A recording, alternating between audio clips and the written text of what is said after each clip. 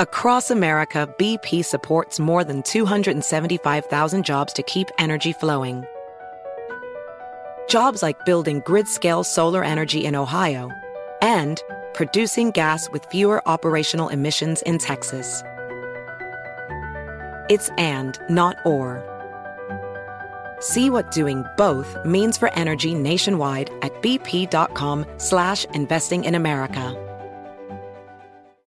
Yo, next round is about to start. You ready? Yeah, just shopping for a car in Carvana. For real? Yeah, Carvana makes it super convenient to shop whenever, wherever. For real? That's a ton of car options. Yep, and these are all within my price range. For really real? You can afford that? Yeah, with Carvana. And boom, just like that, I'm getting it delivered in a couple days. For really, really real? You just bought a car. For real, and you just lost my turn. Visit Carvana.com to shop for thousands of vehicles under $20,000. Hello, America. It's Ted from Consumer Cellular, the guy in the orange sweater, and this is your wake-up call. If you don't have Consumer Cellular yet, now is the perfect time to switch and save. For a limited time, new customers can get wireless service for as low as $15 a month for your first year. Yep, the same exact nationwide coverage as the leading carriers for $15 a month for an entire year. What are you waiting for? Call 1-888-FREEDOM or visit consumercellular.com and use code RADIO15. See consumercellular.com/firstyear15 for promotional details. We all know about the atrocities that were committed by Hamas last October the 7th, which kicked off a vicious war as Israel is defending itself from terrorists on every side. The toll on the Israeli people is staggering and massive. Hundreds of thousands of Israelis have been forced from their homes. Well, the International Fellowship of Christians and Jews, IFCJ, is right there in the middle of all of it every single day. They're distributing critical essentials like food, medicine, and emergency supplies for hundreds of thousands of suffering Jews. They need your help, and that's why I'm partnering with IFCJ right now. Visit supportifcj.org to help. Every donation is urgently needed to help the people of Israel. To give to the International Fellowship of Christians and Jews, please go now to supportifcj.org and give as generously as you can. Now, the most important part is your gift will be matched to double its impact and help provide twice the support. Again, visit supportifcj.org, supportifcj.org right now. Thank you, and God bless you. How many children have been in the Biden cages in calendar year 2021? Senator, I respectfully disagree with your use of the term cages. Fine, you can disagree with it. How many children have been in the Biden cages? I've been to the Biden cages. I've seen the Biden cages. How many children have you detained at the Donna Tent facility in the cages you built to hold kids? How many children have been in those cages? Senator, I can provide to you the following figure that when, and let me say, that when a child... it's a simple question. How many children have been in those cages? I respectfully am not familiar with the term cages and to what you are referring. There are enclosures in which they are locked in which I took photographs and put them out because you blocked the press and didn't want people to see the Biden cages. Secretary Mayorkas, you're not answering my question, so let me ask you this. In the past year, has Joe Biden been down to see firsthand the Biden cages? Senator, I will again... Has Joe Biden been down to see this facility? Yes or no? The president has not been down to... Okay, no. Yes or no? Has Kamala Harris been down to see these detention facilities? She has not been down... Okay. Has any Democratic senator on this committee been down to see the Biden cages? I will once again disagree with your use of terminology. These facilities, has any Democratic member of this committee given a damn enough to see the children being locked up by Joe Biden and Kamala Harris because of your failed immigration policies? Senator, I cannot speak to the members of this committee. You don't know if any Democrats have been down there? I believe Democrats have been down to see this facility, yes or no? On a facility. Whether they are members of this committee, I do not know.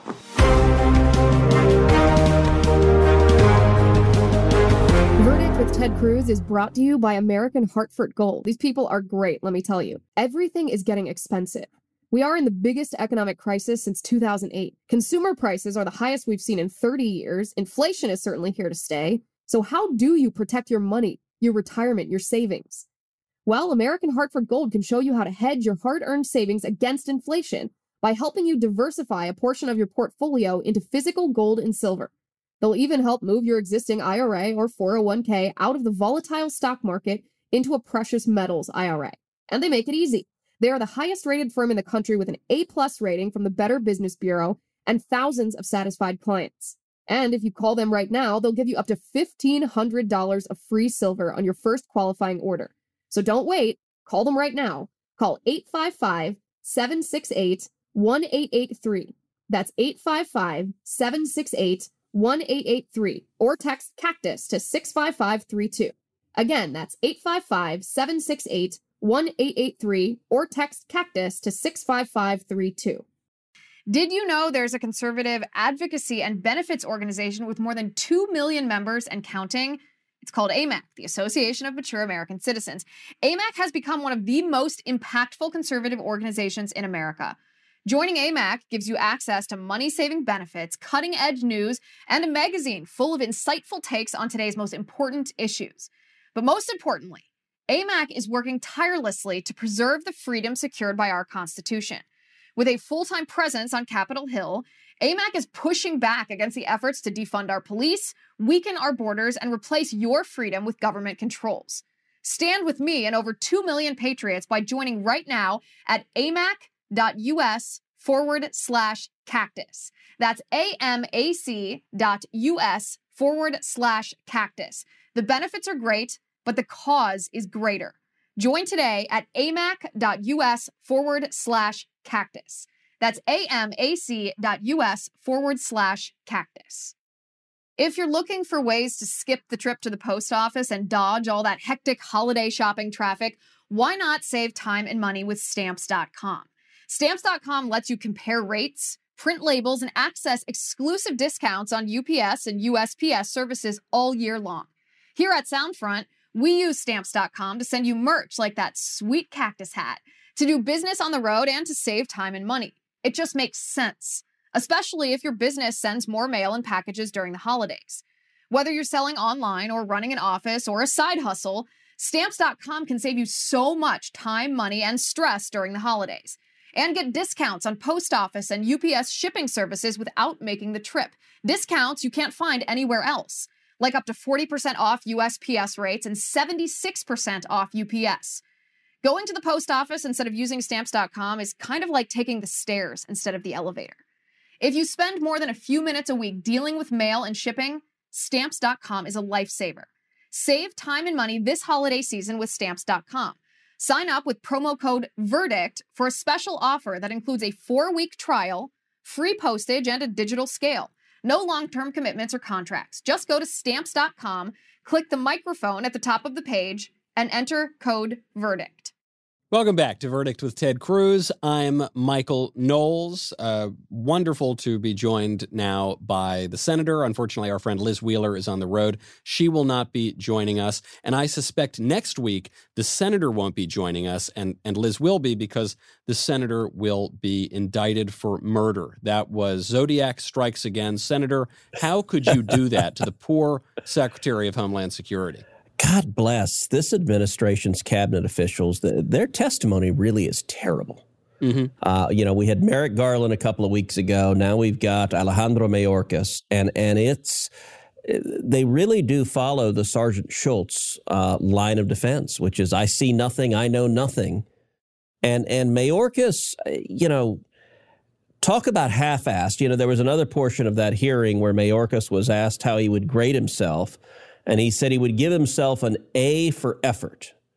I got to say, this guy grades on a serious curve. If that's an A for effort, it really is striking. And frankly, listen, the fact that he did such a half-assed job is indicative that this administration doesn't care about what's happening at the border. At a different portion of the cross-examination, I asked him a whole series of questions. I asked him, all right, how many gotaways have there been this year? How many people have escaped and gotten away and haven't been apprehended? He said, I don't know. The estimates are about 400,000, but he said, I don't know. I asked him, how many deaths have there been? How many illegal immigrants crossing over by human traffickers? How many of them have died in the process? He said, I don't know. I said, how many of the women have been sexually assaulted by the human traffickers bringing them in? He said, I don't know. I said, how many of the children have been sexually assaulted by these human traffickers? He said, I don't know. I asked him, how many illegal aliens have you released who were COVID positive? He said, I don't know. I mean, on just issue after issue after issue, he didn't have an answer on any of those. You know, on the gotaways, I said, oh, you just didn't think that was relevant for this hearing? He said, no, it's very relevant. I just don't have an answer for you. Listen, I think part of it is he understands the Democratic senators don't care about any of this. So none of the Democrats asked any of these questions. They don't care about the kids in the cages. They don't care about the children being sexually assaulted, about the women being sexually assaulted. They don't care about the illegal immigrants being released with COVID. And if they did, they would actually go and see the Biden cages. None of the Democrats have been down there. If they did, they would demand answers from the Biden administration on this. But I got to say, it's one of the most stunning examples where partisan politics trumps everything. Because, you know, I have friends who say, well, why would they be doing this? Why would they be allowing this absolute disaster to unfold? And the best answer I can come up with is they've made a political judgment that every person who comes here illegally, they believe is likely over time to become a Democratic voter. And they just want the maximum number of Democratic voters. And if the consequences are that people die in the desert abandoned by coyotes, well, that's perfectly fine. That's a risk to be taken.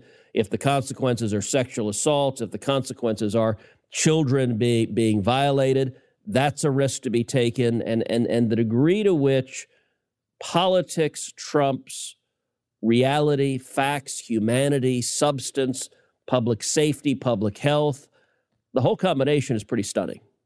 I agree. They're certainly playing the long game. I do think it's cynical. I'm with you on the A for effort answer. First of all, I don't care about Mayorkas's effort. I care about the results, and he isn't showing results. And you know, time and time again, he had no answers. The part, though, that I found actually the least plausible of the entire grilling and his answers to that grilling was when he said he didn't know what you were referring to when you mentioned the kids in cages. Where has he been for the past 4 years where that was the number one Democrat talking point? He's just willing to be a partisan shill. He's not actually there to testify about substance. As you know, I put up a picture of the kids in cages. I said, all right, how about that one right there? And he just, I'm sorry, I know nothing. It was Sergeant Schultz. Yeah. He knows exactly what cages I'm talking about. And it's not accidental. You remember when Kamala Harris, after she took months and months of grief for not going to the border, she finally did. And she went to El Paso. El Paso is 800 miles away from the Rio Grande Valley, 800 miles away from the Biden cages. It's not that they're dumb. It's not that they just like, oops, we went to the wrong place. The reason she went to El Paso is if she'd gone to McAllen, she'd have to go see the Biden cages. And if she went to see the Biden cages, the TV cameras would follow her, and they don't want to admit that they exist. And, it's stunning to me. I mean, I think back, you may remember a couple of years ago when Heidi and I and the girls were in an airport. We were in LAX out in LA. And these group of, it was actually union activists from the University of California system, saw us in the airport, surrounded us, chased us to our gate. And I'm there with two little girls screaming and yelling. They were screaming about kids in cages, kids in cages. At the time I told them, I said, look, I am very concerned about the kids in cages. What you're not acknowledging is Barack Obama built the cages. They said, we don't care. Yeah. And I guarantee you those activists don't care at all that under Joe Biden, the cages are more full, they're bigger, they're packed. It doesn't matter anymore. And the amazing thing is every Democrat, every corporate media talking head who went on incessantly about kids in cages, if they don't care about the Biden cages, then they were just full of crap. Then they were just hypocritical, partisan, cynical liars. And sadly, apparently that is a hat they're more than happy to wear. Well, I agree with you on the substance of the issue, but I have to ask you a kind of political nerd question here. I have to ask you about the way the grilling went down, because I noticed in it, you never let Mayorkas control the language. This is a topic near and dear to my heart. He kept trying to weasel out of this phrase, kids in cages. He kept trying to deny that and use his own language, and you wouldn't let him do it. And you forced your terms, which I think are fair terms, especially after 4 years of the Democrats using them, on him. And I think the testimony was very effective. Is there a lesson here for other conservatives when they're having these debates? Maybe we'll be having some of these debates at the Thanksgiving table next week. Yeah, look, I think language matters intensely, and the Democrats are very good at doing it. We're usually terrible at it. A good example where on the Republican side on language we actually did it right is the death tax. So for years, the death tax was referred to as the estate tax. And the estate tax makes you think of the Rockefeller estate and, sitting there sipping sherry on the back of your estate. Whereas the death tax, people are like, you're friggin' kidding me. You're telling me when I die, the IRS shows up and seizes half my stuff? And just that change in term, which happened to be accurate, changed the dynamic of it really powerfully. Usually Republicans are terrible at this. And I'm a big believer in using the other side's terminology against him. So, on the question of vaccine mandates, the phrase I keep using, the hashtag I use, is your body, your choice, which lefties, their heads explode. They're like, you get that out of your mouth. You're not allowed to say that. I'm like, look, I believe that very strongly. Do whatever the hell you want with your body. Now, of course, as you know, they immediately try to come back and own you. So you're pro-choice and pro-abortion. I'm like, nope. You can do anything you want to your body. Just don't hurt the child's body. Yeah. If the child is fine, don't mess with his or her body. You want to cut your foot off? I hope you don't. That's really bad for you. Don't cut your foot off. I would urge you not to. But if you want to, you got a right to do that. If you want to get a bunch of ugly tattoos, your body, your choice. And it ought to be your body, your choice, whether you stick a needle in it and take a vaccine too. Well, Senator, speaking of people who have made very bad choices in their life, speaking of people who use language in a way that I think is pretty dishonest, speaking of incompetent Democrat politicians, I've got to bring up your old rival, Robert Francis, Beto O'Rourke, the next possible governor of Texas. I do like how Beto O'Rourke there, you had a leprechaun lilt, and I was waiting for you to do the Lucky Charms. It just naturally comes out. I can't stop it. Well, look, Beto has powerfully managed to go 0 for 2 to lose his last 2 elections, and apparently that wasn't enough, and he really wants to get his ass kicked a third time. So he jumped in and of course, bestill my beating heart. The media groupies are all excited now, and it's all a partisan game. When Beto ran against me, and by the way, I always refer to his name as Beto, so his name is Robert Francis. He uses the nickname. There is a Spanish nickname for Robert, which is Beto. And he likes to pronounce it Beto. My view, some Irish dude is not Beto. Now, I didn't really want to call him Beto because that was a bit much. That was a bit in your face. So Beto is a nice, Texas version of, all right, if you're going to make up a name. And by the way, a dishonest name, because the reason his whole signs just say Beto is he wants Texas voters to think he's Hispanic. Right. I mean, it is very much designed to do that. But look, his campaign when he ran against me, we were outspent 3-1. It was the most expensive Senate race in hard money in the history of the country. I actually joined a club that is a very small and exclusive club. It now has 4 members, and that is me, Mitch McConnell, Lindsey Graham, and Susan Collins. And we're the only 4 Republican senators on the face of the planet to have ever survived an election where we were outspent by $30 million or more. It's a lot of money. And the onslaught was massive. I mean, to give you a sense, in that campaign, the 2018 campaign, my campaign team had 17 paid campaign staffers. Beto's campaign had 805. Whoa. I knew he outspent you, but I didn't realize the asymmetry was that great. We had 17 against 805. It was massive. They more than doubled Democratic turnout. They took it from 1.8 million all the way up to 4 million.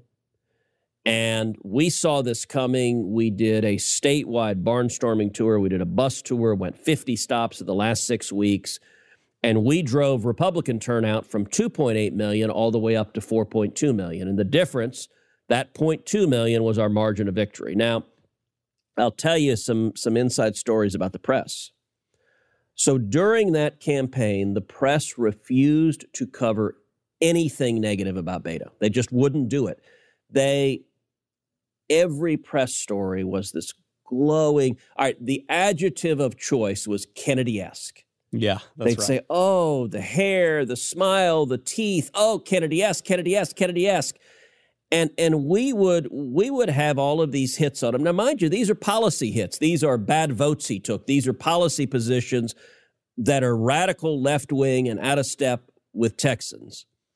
And the press refused to run it. We'd bring it to them. They said, nope, won't cover it. So after we beat him, shortly thereafter, he launches his presidential campaign. And we had a reporter from, I think it was the New York Times, who called our comms director and said, hey, you know how that oppo you had on Beto that we didn't want to run and we said we weren't interested in? Can we have it all now? Now we're interested. Now that he's running against Bernie Sanders and Kamala Harris, now it was really worthwhile. And it showed the just naked partisanship that they weren't pretending to be journalists covering the news. They wanted any Democrat to beat me, or frankly, probably any person on planet Earth to beat me. But then once Beto was in the primary, they preferred a full-on socialist to be the nominee as compared to him. And so they savaged him. And I got to admit, part of me in the presidential felt a little sorry for Beto. Yeah. Because he was so shell-shocked. It was his groupies turned on him. So in the Senate race, when he did a press interview, it was like the Rolling Stones talking to like teenage girls throwing their panties at him. I mean, that was, and then suddenly in the presidential, he was doing the exact same thing, and they stopped swooning and started attacking him, and he had no idea what to do. And now he's running for governor. Listen, I think Greg Abbott is going to beat him like a rented mule. He is not going to do well in this race. Now, he's formidable. I will say there are Republicans laughing, ha, ha, ha, Beto. No, yeah. This is, we all make jokes about Beto, and he is a Jack Kerouac reading, skateboarding joke of a man-child. We can all laugh about that, but he is persistent, and persistence worked for Richard Nixon. Persistence worked for Joe Biden. We know that Beto can raise money. Beto, by Democrat standards, he came pretty close. Not that close, but he came pretty close in Texas. And so is there a chance that he wins this? Do Republicans have something to be worried about? Sure, there's always a chance. Last time he raised $80 million. You want to talk about a monster email list? He's got donors all over the country. Most of that was small dollars. I mean, to give you a sense of the financial imbalance, Q3 of 2018, so third quarter of 2018, we announced our fundraising, and my campaign has raised $12 million in the quarter. That was the most money any candidate for Senate had ever raised in the history of the state of Texas. It was pretty, we were impressed with that. $12 million. That's a lot of people who went to tedcruz.org, who contributed and gave the money. That record lasted 3 hours. 3 hours until Beto announced his fundraising. What do you think Beto's fundraising was that same quarter? I'm going to say, I want to be cautious and say 13 million. Something tells me it's more than that. 38 million. Oh, gosh. More than 3 times as much. So 12 million was the record, more than anyone in history, and he shattered it with 38 million. So he will have the access to a ton of money. The press will return to adoring fangirl. There will be no more criticism of him. They will be rooting for him with all their might. And listen, he is a charming, affable guy. That is a potent thing. Conservatives make fun of him, the sort of skateboarding cool punk rocker, but that, for voters who are not paying that much attention, being affable is a potent tool. Now, at the end of the day, I think 2022 is going to be a really good Republican year. I think it's going to be a red wave like 2010 was. And that's one of the reasons I think Abbott is going to beat him significantly, because it's going to be such a good Republican year that no matter how charming Beto is, I don't believe a Democrat is winning statewide in Texas this time around. But I do think the folks on the Republican side that make fun of him are underestimating how skilled this guy is. Not skilled in the policy sense. He's got a very light resume. He did almost nothing in Congress. He spent 6 years in Congress, basically was a backbencher. No, I had never met him. Do you know when he launched for Senate against me? I mean, I know the Texas delegation, all the D's and R's. I'd never met the guy. I mean, he was such a backbencher as to be non-existent. But what he is skilled in is being a, likable guy. And when surrounded by the puffery of the media, that's a potent combination. And I don't think we should dismiss it. I don't think he's going to win, but I am glad that he's going to suck a ton of money away from Democrats in races in other parts of the country. That's good, and a public service to the rest of the country. We just got to make sure we beat him. That's a good point, actually, that there is a real benefit for Republicans if Beto can attract a lot of money, especially a lot of Hollywood money and the big Democrat donors. Now, one of the reasons that the poll numbers are looking terrible for Democrats right now, one of the things that if there is a Republican wave is going to be impelling this, is inflation. We're seeing inflation. We're all seeing it. I very rarely go to the grocery store. My wife does most of the grocery shopping. I went in the other day, and even I barely pay attention to this stuff. I was shocked at how the prices have gone up. I was just back in California. We're seeing it everywhere at the gas pump, but especially in California, shocked at how the prices have gone up. The Biden White House has said they do not bear responsibility for inflation. This is just natural coming out of COVID, long-term economic forces, and that it's a cheap Republican talking point to blame Biden for inflation. I don't know anything about economics. What's the reality of it? Well, what's interesting is the Biden White House can't figure out what to say on this. So their talking points. Let me make a substantive point, but before I do it, let me make a broader political point. Why is it that a Mayorkas is so terrible at a hearing? Why is it that a Merrick Garland is so terrible at a hearing? Part of it is Democrats. Why is it that a Beto does so terribly in the presidential race? Democrats are used to the corrupt corporate media shilling for them. You think about it. If you're a media flack for a Democrat, basically you type up some talking points, you email it to a reporter, and the reporter writes it as their story. That's what being a flack is. It's just, okay, here's what we want you to say. The media goes, okay, and they say it. They're not used to any scrutiny. It's one of the reasons, for example, why Biden, when Afghanistan went south, the Biden White House was so terrified, because they're used to the toughest questions he gets being, what's your favorite flavor of ice cream? And so they don't know how to handle scrutiny. Merrick Garland was a judge for 24 years. Nobody asked him questions. He got to ask the questions. No one scrutinized what he said. Everyone around him kissed his behind every waking moment of the day. And so when he's suddenly in front of the Senate and the Senate is engaged in oversight, he's flabbergasted that anyone would dare criticize him. It reminded me of, if you remember, the Democratic debates when Michael Bloomberg was standing there and Elizabeth Warren took a chainsaw to him over the sexual harassment charges against him. And Bloomberg, who's worth, $37 billion, or those are probably outdated numbers, for 50 years, nobody has dared to say no, sir, to Michael Bloomberg. He's been surrounded by sycophants. with their lips planted on his derriere, and he was just flabbergasted that she would criticize him. Well, you fast forward to the Biden White House on inflation. They can't figure out their message. So their first message, Ron Klain, the chief of staff, says, well, it's a high-class problem. Right. Their next message was, well, inflation is a good thing. MSNBC, of course, the standard pattern. Biden White House says inflation is a good thing, and like clockwork, MSNBC puts out a story. Why inflation is a good thing. They actually retracted the story within minutes because I think the reaction was so resoundingly filled with ridicule and laughter. At the end of the day, so their latest argument is if you want to stop inflation, we need to spend trillions more dollars on the Bernie Sanders socialist budget. That's the way to fight inflation.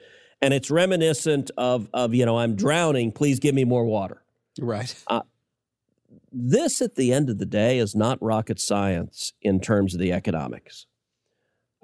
Inflation is caused when you print a bunch of money and you spend a bunch of money from the government. That causes inflation. Inflation prices are simply the way we make relative valuations of one good versus another. And if you inflate the currency, if you have lots more dollars, so if a gallon of milk is worth $2 and you double the number of dollars in the world, and this is simplified, but the principle is the same, that same gallon of milk is suddenly $4 because it is relative. It's how you value a gallon of milk versus an automobile. But what of the Democrats who say, well, no, the reason that the milk is more expensive now is not because we've doubled the money, but because we've reduced the supply of the milk, that it's all a problem of production and the supply chain. And so if you're going to blame anyone, actually, you should blame Donald Trump and pay no attention to our own policies. Do they? You hear this a lot on the left-wing news channels. Do they have any point? Well, look, there are certainly supply effects that are driving up costs as well, and many of these supply effects are being driven by the Biden administration. So you have, for example, vaccine mandates. You're firing doctors, you're firing nurses, you're firing truck drivers, you're firing airline pilots, you're firing air traffic controllers. You're threatening to do it with all of those, and the supply is shrinking. Price at the end of the day is economics 101. It's the intersection of supply and demand. So if demand rises or if supply drops, it drives the price up. In this instance, yes, we're seeing demand rise. Why? Because last year, idiot politicians had shut the entire economy down. So yes, people are going back to work. That's a good thing.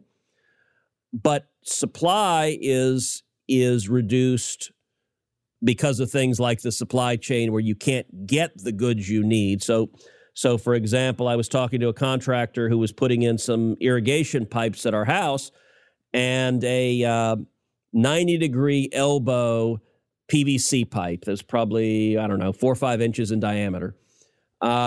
Contractor told me, he said that piece of plastic used to cost $20. He said, now it cost me $70.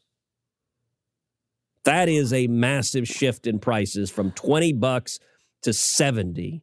And we're seeing that across the board. Look, gasoline, the price of gasoline's gone through the roof.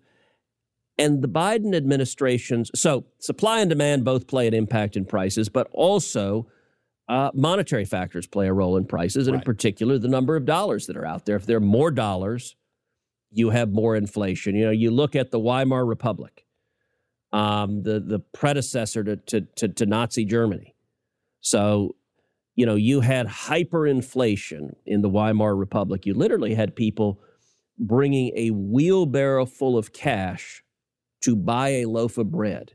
And the wheelbarrow was worth more than the cash that was in it. They were printing money like crazy, and the more money you print, the higher prices go. Democrats, Jimmy Carter discovered this, and it took Reagan coming in to get everything under control and to pull the inflation down. And Paul Volcker at the Fed played an important part in that too. But I got to say, there's a whole generation of young people. Do you have like real live in your life memories of inflation? No, this is the clearest, the only real experience of inflation that I have had in my conscious life. So late 70s, early 80s, we had significant inflation. So I was born in 1970. So, late 70s, I'm 8, 9, 10 years old. And I mean, I remember when you had inflation rates that were soaring, when you had double-digit home mortgage rates. I believe my parents' home mortgage was at 14%, if I remember correctly, although I was a kid, so it's in that neighborhood. Now Heidi's and my home mortgage, I think we paid 2.65%. Right. And we sort of grumble that we couldn't get it for 2.6. We've been in this weird holiday from history for the last 20 years where inflation has been largely non-existent. Last week, the Labor Department put out the latest numbers. The price inflation in the month of October was 0.9%. On an annualized basis, it was 11.9% annualized. And the thing about it is inflation, Biden said, I'm not going to raise taxes on anyone making under $400,000 a year. Inflation impacts low-income people the hardest. So gazillionaires, Bloomberg, Zuckerberg, they don't care. So does their Lamborghini cost another $50,000? Probably. But they don't care. It doesn't make a difference to them. Okay, fine. Scrooge McDuck, just, throw a few more gold coins on it and the problem's solved.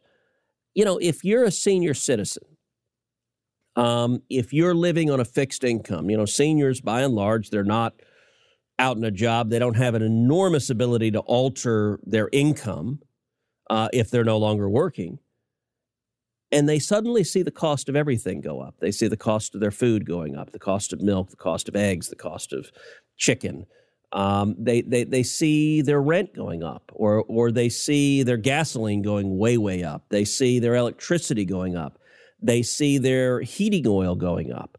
And on the energy side, energy is a big piece of where we're seeing inflation. The Biden administration wants energy prices to go up, and they want them to go up even further because they believe in the Green New Deal. So the suffering, the cruelty is the point. They want the prices to be so high. And they don't really care the people that are getting hurt on the receiving end of it. And I think inflation, I remember the 1980 election really well. It was the first political election I paid attention to as a kid. And the inflation, and we had what we called stagflation because the economy was stagnant and you had inflation, which was a really nasty double whammy. I think Joe Biden is heading into very similar territory of ideological extremism combined with just incompetence. And that mix, that's part of the reason I think both 2022 and 2024 are going to be such good elections. Now, the way that you explained that, because economics for a lot of people, I just think our eyes glaze over. I'm speaking myself included here, but that does make sense to me. And the Democrats, it sounds sort of conspiratorial, but they have said, yes, we do want energy prices to go up because, yes, we do want these alternative forms of energy, and we want to incentivize people to develop that. Okay, that's all well and good. I think you might be so talented at explaining those sort of things, putting them into really simple terms, because you apparently are the mayor of Sesame Street, Senator. Before we go, we can't go without recounting this. If you watched Saturday Night Live this past week, and I know that basically no one did, but if you did, or at least you saw the clip going around, then you saw that Sesame Street is now really run by Senator Ted Cruz because of your fight with Big Bird. So the cold open this week was, instead of Sesame Street, it was Cruz Street. And the whole cold open was focused on me and Big Bird. And, I have to admit, I did show it to my girls who thought it was pretty damn funny that like the opening skit of Saturday Night Live is like pounding their dad. But it was, and you had Big Bird whose feathers are falling out because he got the COVID vaccine and it made him sick. and you had cameos from among others, Joe Rogan, although it was Pete Davidson playing Joe Rogan, and Britney Spears. And I have to admit, I laughed and I tweeted it out to everyone, and I said, wow, so Cruz Street has Joe Rogan and Britney Spears. Sounds pretty damn awesome to me. Like, okay, cool. We've got, it's where they're coming from. This is the thing that struck me about it. I'm not saying they couldn't have made a funny sketch out of it. I'm not saying that the premise is not kind of funny, but so many of the lines fell completely flat. You've got the Joe Rogan character is talking about how he's eating horse dewormer, which was this lie pushed by CNN, which about ivermectin, which was completely untrue. Or, so I guess the thing that struck me about it as unfunny was that whereas ordinary comedy, the comedy that we've all understood, ha-ha kind of comedy, is subversive, attacks the power, speaks truth to power, this comedy was all just pushing the same old talking points of the ruling class itself. Look, I think that's exactly right. And one of the things I mourn, I grieve in our woke, politically correct cancel culture is the death of comedy. Like good comedy. And you think of the traditions, you go back to the Lenny Bruce, or you go back to George Carlin, or you go back to Richard Pryor, you go back to Eddie Murphy. They were subversive. They were taking on power. They were ridiculing the powerful. And it's incredibly potent. If you look at SNL now, SNL is the power. And they're, when they go after Joe Rogan, they're basically all the blue checkmark lefties. Everyone that has a little blue checkmark next to them on Twitter, we're giving the golf clap. Yes, yes, yes. Silence that pesky little troublemaker, right. Which is how they view a Joe Rogan. Right. And it's not funny. It's not funny for the same reason that late night comedy isn't funny anymore. Stephen Colbert or Jimmy Kimmel, they're unwatchable. Yeah. And both of those guys are funny guys. Colbert, when he was on the Jon Stewart show, was funny as all get out, but they've just become a hard partisan FU. That's basically their whole monologue is like an angry Bernie Sanders cursing at everyone who disagrees with them. And it's like, okay, that's just not funny. Well, unwatchable and unwatched, I think. The ratings have plummeted for all of those guys. And I have to tell you, let me know if maybe my theory is too out there. When SNL was going after Donald Trump, I'm not saying it was funny. Occasionally it would be funny, but at least they had a target. At least you kind of knew what the joke was and where they were coming from. Now they don't have old Trump to kick around anymore. And so they're going after you. So what does that say? Maybe it's not pleasant to be the butt of their jokes, but maybe it is. Maybe you're the one that they're afraid of now. Look, what I could say is I laugh at it. Today someone tweeted it. Oh no, I laugh at it hysterically. Today someone tweeted out a picture of 4 women dressed as Big Bird and other characters from Sesame Street and said, retweet this and you'll make Ted Cruz's head explode. So I retweeted it. And it's just kind of, the left can't laugh at themselves. If you can't make fun of yourself, like I think it's pretty hysterical. And there is a kind of tone deafness. This actually gets back to what we were talking about at the very top of the show with Mayorkas. In order to tell a joke, in order to give relevant testimony, in order to have a story that resonates with people as true, you need to have some connection to reality, and you need to have your feet held to the fire every now and again, and you need to know what ordinary people are saying. And if you're the Secretary of Homeland Security and your answer is I don't know, I'll circle back. If you are Saturday Night Live and Joe Rogan is too extreme for you, Joe Rogan, the most popular podcaster in the country, maybe you're the one with the problem. Maybe you're the one who's a little bit divorced from reality, and maybe that's reflected in your poll numbers. So let me say 2 things. Number one, I don't want to get you in trouble with your colleague Ben Shapiro, who would argue on the Joe Rogan title. Yes, and so, by the way, did you see the bit with Ben where he was at some college campus and some smarmy little twit stood up and said, how come you say you're 5'9" when you're actually 5'5" and you're lying? And Ben handled it beautifully. He kind of chuckles and he says, well, how tall are you? And the guy's like, I'm 5'9", actually. And Ben says, well, here, come on up stage. And he comes up on stage and they're exactly the same height. And the guy, as soon as he sees it, he kind of laughs and surrenders. That kid was a total plant. Delivered. That kid was 5'5". I am taking that to my grave. It was a great bit. It was that I had fun with that. I saw that today, maybe during one of the boring moments of the Mayorkas hearing. But, I'll say something about, a year or two ago, the New York Times was doing a big feature piece on Texas. And they periodically do these pieces where they're like, this was on how Texas is changing, the new Texas. And so the reporter who interviewed me is a guy named Jonathan Martin, who's a longtime New York Times reporter I've talked to many times. And he's interviewing me, and I shared a lot of thoughts. And I gave him, one of the quotes I gave him is I said, Texas is no longer just home to oil and gas wildcatters.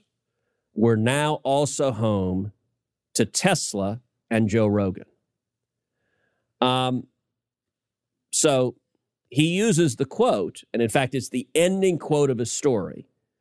But the ending quote of his story in the very last paragraph, it ends with, Texas is no longer just home to oil and gas wildcatters, period.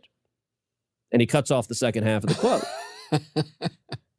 And so I saw the reporter, his nickname, everyone calls him J-Mart. And I'm like, J-Mart, what the hell was that? That was a money quote. I mean, seriously, that was a quality quote. Why didn't you use it? And here was his answer, Michael. He said, well, New York Times readers don't know who Joe Rogan is. And I thought that was revealing on so many levels. And I don't know this for sure, but how I interpreted the conversation, I think he actually included the full quote. Yeah. And I think his editor cut out the second half and said, nobody knows who this guy is. Yeah. And it shows just how out of touch they are, that they view most Americans as the dirty, unwashed masses. I agree. It does sound like an editor move. This has always been one of the issues at these legacy establishment news places is often they'll have decent reporters, but the editors are shaping public opinion. They're keeping the story in their own narrative. But then sometimes the narrative gets out, whether that's because the Secretary of Homeland Security needs to face a question, whether that's because people are shopping for Thanksgiving and they see the prices. Ultimately, reality is going to reassert itself in the end, and the fabulists are going to have a hard time dealing with that. We've got to leave it there, Senator. So we're not going to do mailbag on this episode. We'll do it on the next episode, but we're also going to do some more mailbag on Verdict Plus. So head on over there and you can see mailbag there. So I think that's it, Michael, at least until next time. I'm Michael Knowles. This is Verdict with Ted Cruz.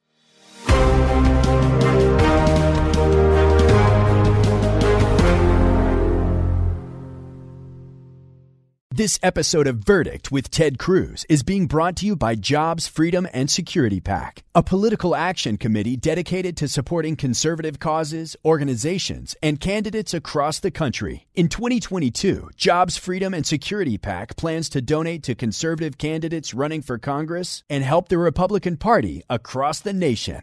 Hey there, it's Ryan Seacrest for Safeway. Head in store and shop for all your favorite personal care essentials to earn 4 times rewards points. Shop for products from Olay, Always, Gillette, Vicks, and Crest. Plus, check out new items like Mr. Clean Magic Eraser Ultra Thick Multi-Surface Cleaner. No more sponges or other cleaning products needed. And Head & Shoulders Bare Soothing Hydration Shampoo, a new kind of anti-dandruff shampoo with only 9 ingredients. Offer expires March 26. Restrictions apply. Promotions may vary. Visit Safeway.com for more details.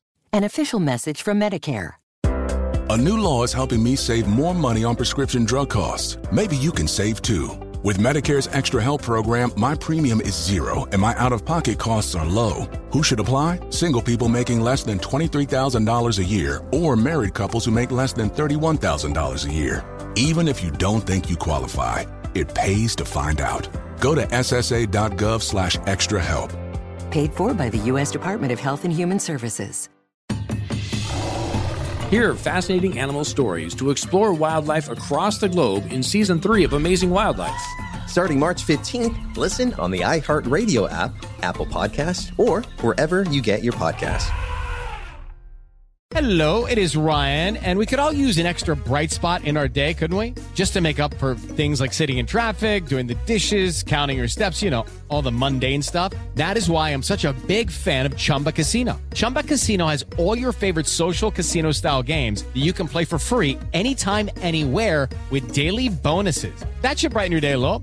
Actually, a lot. So sign up now at ChumbaCasino.com. That's ChumbaCasino.com. No purchase necessary. VGW Group. Void where prohibited by law. See terms and conditions. 18+.